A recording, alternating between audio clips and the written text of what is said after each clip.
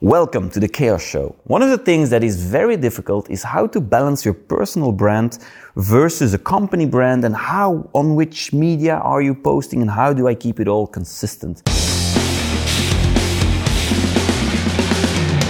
So I've invited Maxiem to come help us, educate us, inspire us.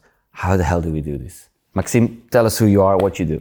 Well, I'm Maxiem. I'm the founder of Wolfpack Branding. It's a social media agency, social media storytelling agency. We try to inspire people, give them a lot of value instead of just pushing hard sales via social media. Next to that, during the weekends, I'm still a DJ. That was my... Pity we didn't bring our table.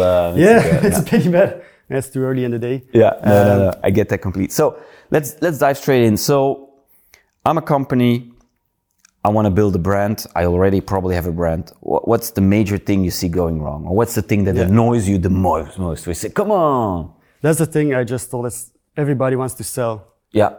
Sometimes people just push ads on social media. We have a quote for that. Yeah. Not selling is the new sales, right? So, right. That has provided me with so much value because it's a really important quote, because everybody just wants to sell. But if millions of companies are selling worldwide, you're just one of the millions. So what should they do? Major key is that a lot of companies, they don't have a soul. Or they do have a soul, but nobody knows they have a soul.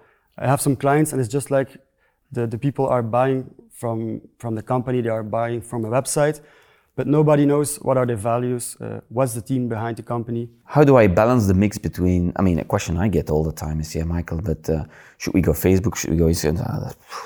Yeah. So how do you balance that one? You shouldn't do everything. That's an important one. That's cool. But always advises just... So you're saying, Michael, stop doing what you're doing because I'm doing everything. Yeah. You have to pick some ones that are good for you, because people are saying like TikTok is the new hype. Yeah. That's a very important one. You should keep an eye on that, but you have to put that next to your values. Is TikTok important for my business? Is the way TikTok works important for my business? Does that provide value? What would you say, for instance, LinkedIn, B2B, classic there, but B2C, you shouldn't go there? What? Give us some advice. Yeah, the most important thing is to just take a look at what works for me, what do I love working with, and what works in my market, what works for my competitors.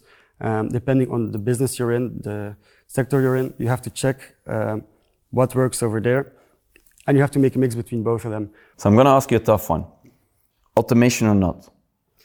And how far do I stretch it? You have to automate some tasks, but when somebody sends me a text message or sends me a message via LinkedIn, and I know it's automated, I'm almost never going to respond. But you're saying that what you could do then is automate the planning, the scheduling, the posts, all of that. That's okay to automate. You have to automate to make it scalable, because otherwise it's too much of a hassle. But you have to give it a very personal touch. You have to know what to automate and what not. Yeah. If you're going to connect with someone or ask about them, you have to ask it personally and not just as an extra question to your big sales pitch that will follow as a LinkedIn message, for example. Any other things that you say, I see that so many times, don't do it, don't ever do that?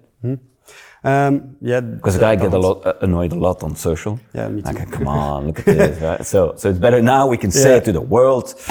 I always try to be friendly and respond to most messages, but just like I just said, when I receive a message and it's one long sales pitch, without interest in me, without interest in what I do, just a sales pitch, I don't respond, and I'm a friendly guy. When you're in a business and you're in, let's say, B2B, and you want to spend money on what you're doing, how on earth do you measure it? So you get to KPIs, measurement, and that's a very tough one, especially when you're agencies. I think it's a very tough one.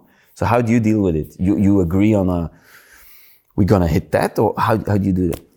It depends on what we're doing. We're not the classic agency who says for 1,000 euros you're gonna have so many leads or so many sales, because we're doing the storytelling too. And for example, some web shops we're working for, they have people who have seen our posts. We have inspired them via Facebook, via Instagram. But they let it rest for a while. Afterwards, they come back, they go to the website. So the metric is it's not via us, it's not via Facebook.